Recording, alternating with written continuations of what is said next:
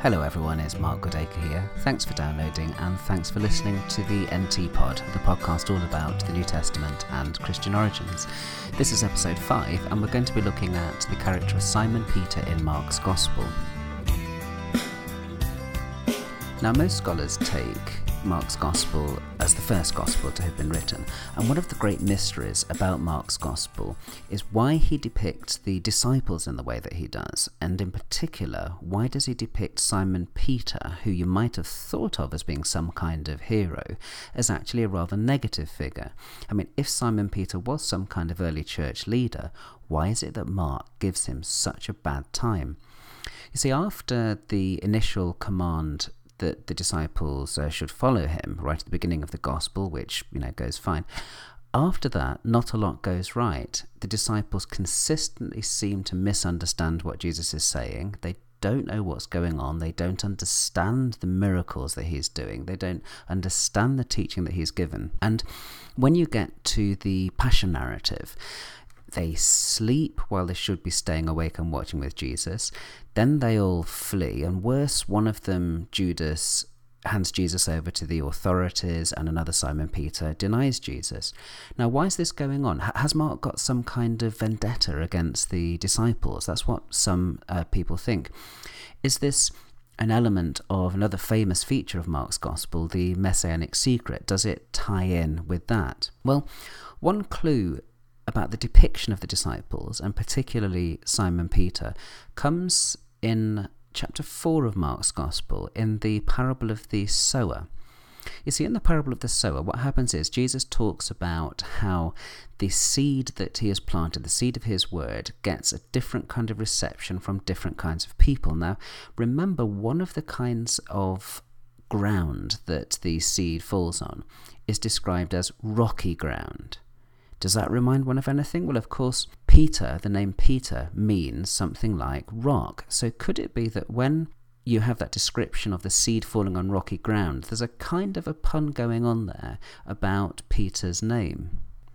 Well, the interesting thing here is that the description of what happens to the seed that falls on rocky ground sounds remarkably like the way that Peter behaves in Mark's Gospel. Have a listen to it. This is Mark 4, verses 16 and following. Others, like seed sown on the rocky ground, hear the word and at once receive it with joy. But since they have no root, they last only a short time. When trouble or persecution comes because of the word, they quickly fall away. Well, a scholar called Marianne Talbot thinks that this is very much setting up the kind of way that Peter is going to behave in the Gospel, punning on his name, Peter the Rock, who initially is enthusiastic and always wants to do the right thing, but then when trouble or persecution comes, he kind of falls away. I mean, look at the way that things happen in the Passion narrative. Peter is the one who stands up there and says, I won't deny you, I'll be there, I'll be following you to the end. And yet he's the one who first of all falls asleep in Gethsemane and then denies Jesus 3 times. Now, it's interesting that the problems for Peter always seem to come at a moment when cross suffering is mentioned or appears somewhere in the narrative.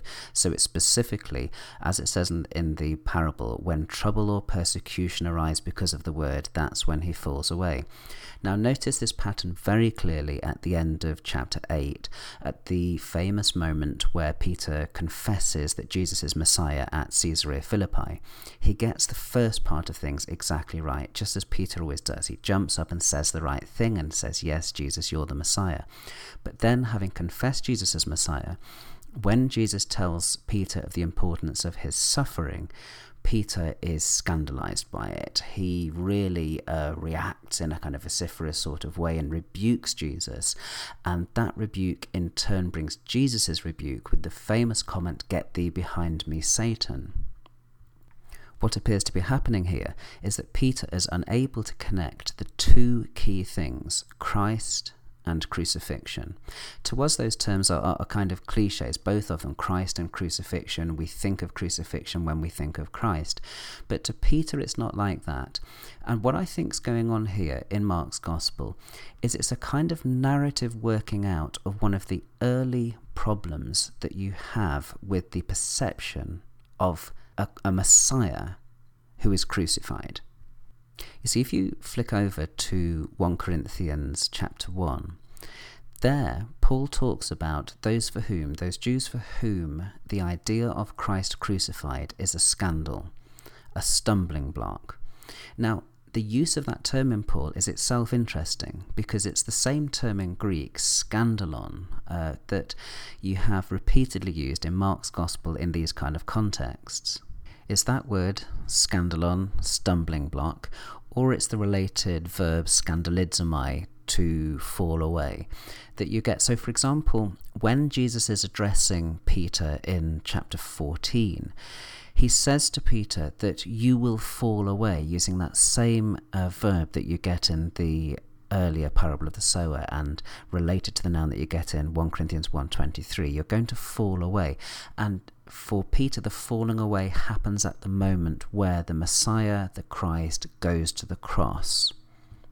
So what we have here is a narrative in which one of the characters embodies one of the early difficulties that was felt with the whole idea of a Messiah who was crucified. Because the term Messiah, which means anointed one, is not somebody that people expected to go and die in this appalling, shameful, humiliating kind of way. So to anybody that heard the idea of a Messiah who was crucified, they would be appalled.